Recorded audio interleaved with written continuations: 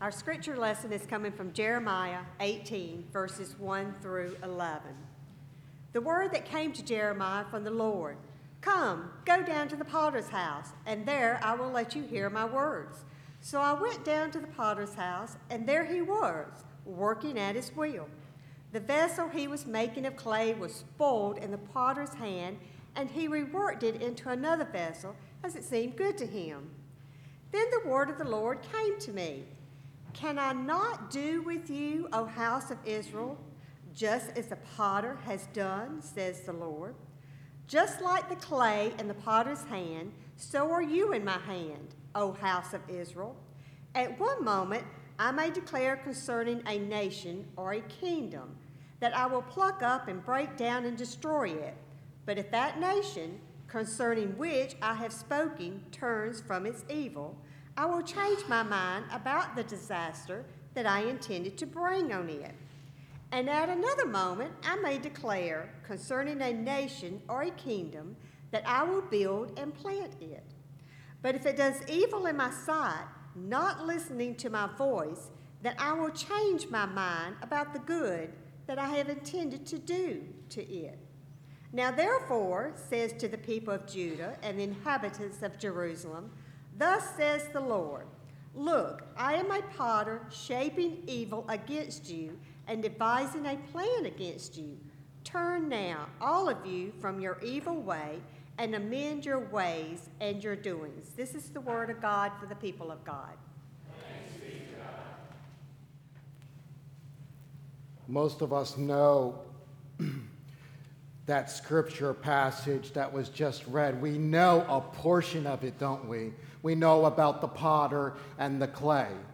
And many times when we look at this passage and we hear that, it's so wonderful, right? God is shaping us. And then Felicia kept on reading, and it was like, oh no, God is shaping us, because that scripture, when you put this within the, when you read it within its context, it takes on an entirely different meaning. And we're going to see that unfold here in a few moments. Just as many of us know the scripture passage, many of us know who Jeremiah is, and he was a major prophet in the Old Testament, if you don't know. And his book is very long, all right? It has many chapters in it, but it is worth to read, just like any of the books of the Bible. But Jeremiah, again, was a major prophet in the Old Testament scripture, and he prophesied right up to the very end when the city of Jerusalem fell to the Babylonians in 587 or 586 BC. All right? And he prophesied during that time and a little bit past it. But here's the thing. God called Jeremiah to prophesy to Israel and to get them to turn around from their sinful ways. And so you would think that being a prophet from God, and they knew he was called by God. They knew he was a prophet. When the prophet says, "Thus says the Lord," they are speaking on behalf of God. So they heard those words. So you would assume that being a prophet and them knowing that they would listen to him, right? But they didn't. They didn't listen to Jeremiah. Over and over again, he would say these things and prophesy and say, "Turn from your wicked ways." They didn't listen to him, not once.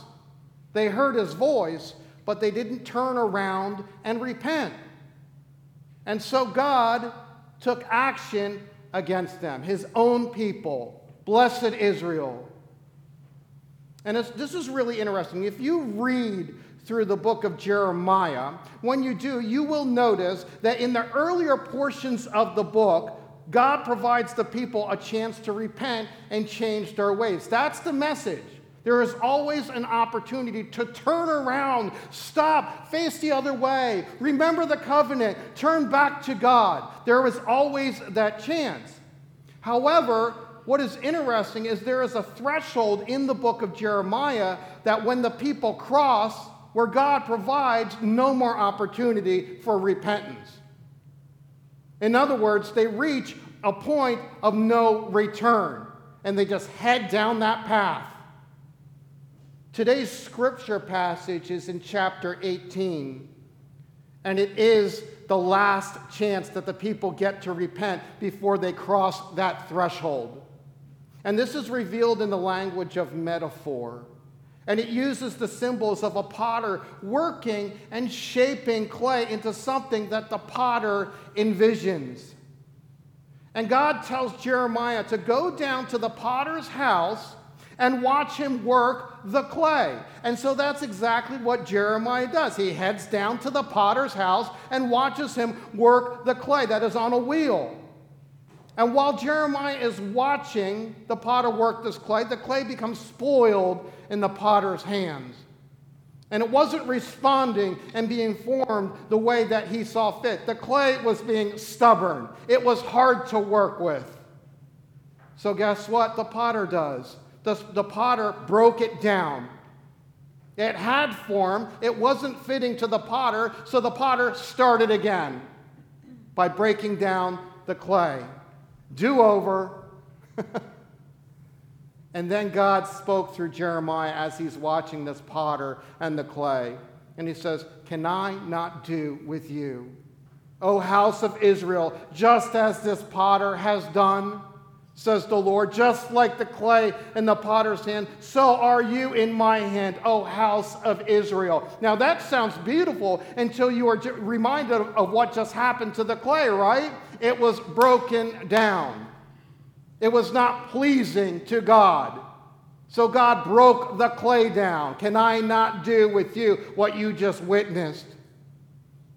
And through this, God was giving the people a final warning that if they do not turn around from their sinful ways, God would form an enemy with another portion of clay to come up against them. Isn't that interesting? God is just not at work in the nation of Israel. God is at work in other nations. And he's going to form another nation to come up, an enemy to come up against his very own people and destroy them. And that enemy was the warring nation of the Babylonian Empire. And that is exactly what happened. They came up against Jerusalem, against Israel, and destroyed them, decimated them. And Israel was no more. Not until the 20th century that you see Israel rise again as a nation. That's some pretty heavy stuff. And now you would think with this warning that the people would listen, right? God's going to destroy you. He's got a plan against you. Listen, turn around. But they didn't listen. And that's chapter 18. And then you turn to chapter 19, and it's very interesting what happens because the people cross over into the point of no return. There is no opportunity for repentance. And in chapter 19, the clay has hardened into a vessel, a jug. And you can't reshape clay that has been hardened into a jug, can you? And so God tells Jeremiah to go back down to the potter's house and buy and purchase this vessel, this hardened clay. And then gather all the elders, all the hierarchy, the higher-ups in Israel, gather them together and smash the jug as a symbolic act of what God was going to do to them. Just smash it. This week I was talking to Evelyn. I'm like, wouldn't it be so cool if I had a jug like that and I was just able to smash it? And she goes, well, that's going to be messy, but, you're just going to have to picture it. But I think that would be really cool if I just went bam. And then I said, Alan, can you clean this up, please? You know what I mean? But think about it. It would have drawn, it would have brought this to life. Okay? Because you can't shape that vessel anymore. You can't, it's hardened. There was a time when you were able to shape it and form it, okay? And it was stubborn, and then bam, crash. Broken into pieces all over the place. Dispersed. That's what happens when you break a jug, right? It disperses, and that is what God did with his people. They were dispersed throughout the land. Now, what I just shared with you was the historical backdrop of what the scripture passage is all about, okay? Now, here's what pastors and preachers tend to face. We tend to come up with a passage and we make it relevant to the people, right? Okay? But I'm telling you, this passage right here, sometimes you have to look at the scripture and you have to be like, well, before we even get to what it means for me. Because we like to do that, don't we? We like to open up the scripture, read a verse, and say, what does this have to do with me? It's all about me, me, me. Okay, but what about them? What about the story that God is telling us about the history of Israel, about the history of his people? Because this was a terrible action, right? This really happened. And when we look at a scripture and we immediately don't learn what it's about, and we don't think about Israel and the history behind it, we cheapen the story. And we forget about them. What you went through was horrific, but what about me? You can't do that just yet. You have to let that sink in. All right? Is this story relevant to us? Is God working within us today? Yes, certainly. But I'll tell you what, I don't have the authority to read the scripture, an Old Testament scripture about Israel, and then lift it out of context and say, this is exactly what God is doing with you today. That's pretty arrogant, okay? And a lot of people do fall into that. I open up social media sometimes, and I see passages where they plant the scripture from the Old Testament or something and say, God destroyed this nation, he's going to destroy you too. You really know that? Okay, you can actually claim that? You have that authority? No, you don't, and neither do I. I can tell you what God is, how God acted in history with Israel. Why? Because it's written about Israel. As far as us today, we live in an entirely different context. All right, we have Jesus Christ, we have the Holy Spirit, we have the church. So does this passage relate to us today? I can imagine many people reading this passage and thinking about the nation that they live in, right? Because we read this and like, wow, God was going to smash that nation, and he did. They were going the wrong direction. And then you look at places like America, and you're like, are we there? Is that how God is working in America? I can tell you that God is working in America, just like God is working in the other nations of the world and trying to shape them. But I only know what happened with Israel during this time. Remember, we have a different context. We have Jesus Christ. We have the Holy Spirit. So, is this relevant to us today? Yes and no. Yes, God is working and shaping his people. God is working and shaping the world through the church, through you. All right? Is God going to destroy us like he destroyed them? I don't know. Again, I don't have the authority to do that. Okay? What I do know is that you have power to shape the world around you. And you're going to see that in a few moments. So how is this relevant to us? It's relevant in the fact that God is active in your life. It's relevant in the fact that God is active in this nation. It's relevant in the fact that God is active all around the world, everywhere you go. God is active through his people, through his church. That is how it is relevant. All right? In Isaiah 64, chapter 64, verse 8 was our scripture sentence today. It said, God is the potter and we are the clay. That's what I know. All right? So when you read this scripture, let the history sink in. Think about the people of Israel. Don't cheapen their story by making it all about you. And then once you do that, then you can pull the principle of we are clay and God is the potter out. And we could talk about that right now. So if God is the potter and you are the clay, we are the clay, it leads to a question. How is God trying to shape you as a person? And what kind of clay are you? Are you a resistant kind of clay, or are you open to the spiritual formation that God is trying to shape in your life? What kind of clay are you? I will tell you before we move on, I'm both. Me personally, I'm not either good clay or bad clay. It's not an either or. This is a both and. There are certain portions of my life where I see myself as being good clay to work with, and there are other portions of my life where I am just a stubborn piece of clay that God is just trying to work with, and his hands are hardening around the clay saying, oh, please, work with me. I don't want to break you down, right? So I'm both. And chances are you are both as well. Now listen, if you're not familiar with how a potter works with clay, it involves a piece of clay. The bulletin. Look at the front cover of your bulletin. You see that? This is clay on a wheel, and it's spinning around on top of the wheel, right?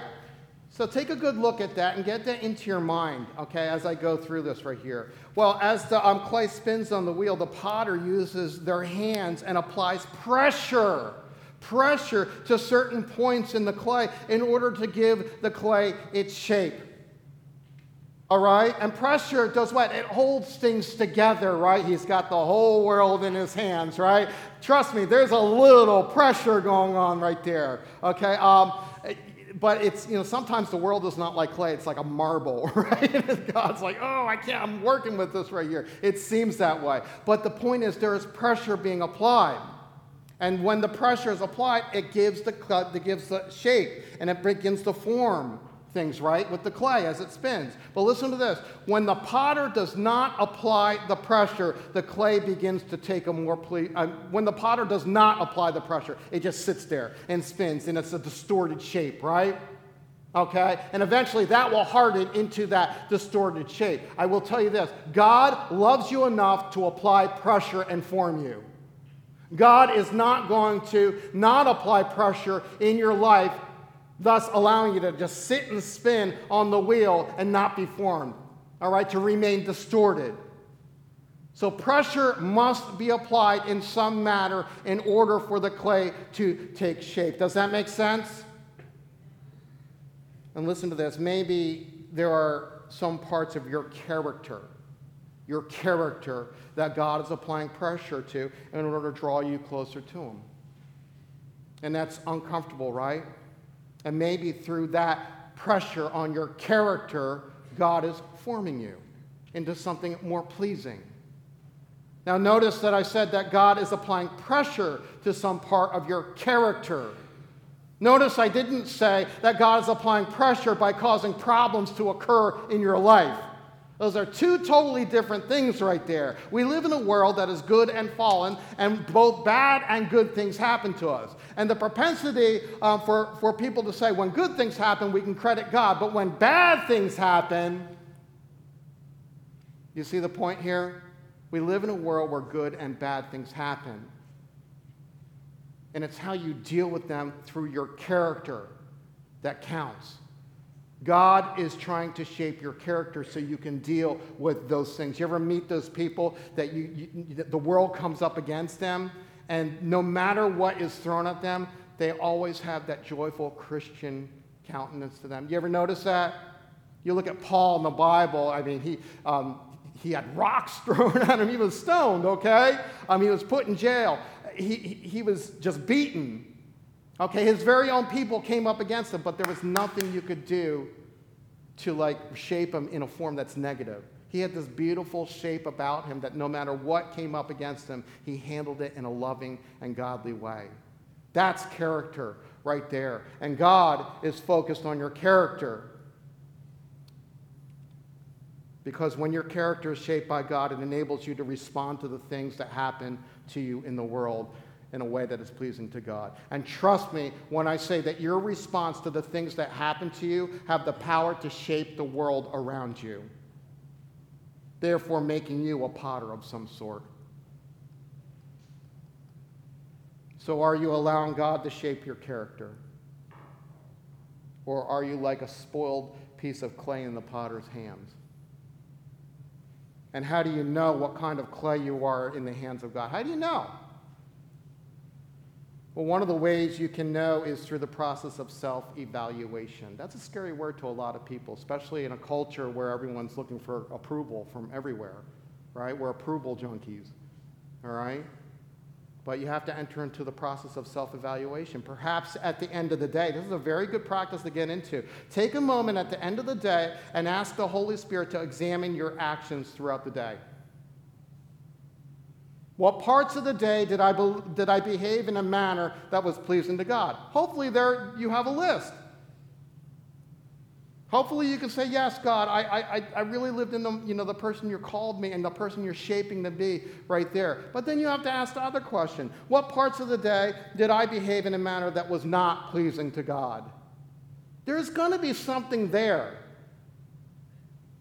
Do I need to grow in love, forgiveness, Patience? You know, you're going to find that you're patient with more with some people than other people. Is that the truth or what? There are people in my life that I just have a lot of patience with. And then there are some people that really just try my patience, okay? And it is difficult, right?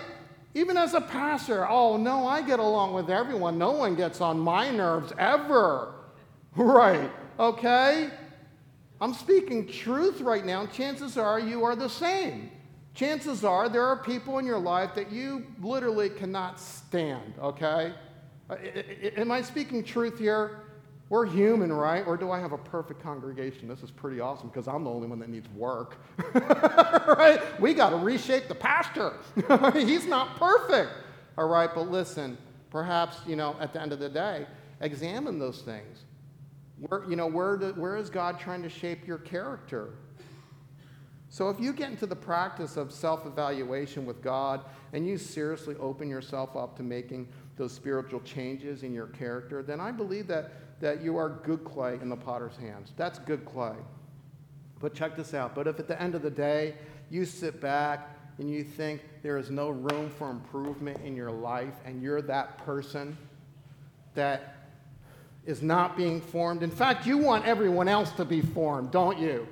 And you know that, you're that person that sits back and says, listen, why can't they change? They need to do this. They need to do that. They need to fix this, right? Why do I have to do it all? Well, if you want the job done right, you got to send in who cares? Because if everyone around you needs to change, you're the problem, okay? Or you just keep really poor company. But I'm thinking that you're probably the problem. And that is how God is applying the pressure to your character in your life. You're not perfect. No one is perfect here. Everyone has some part of their life that they need to work on.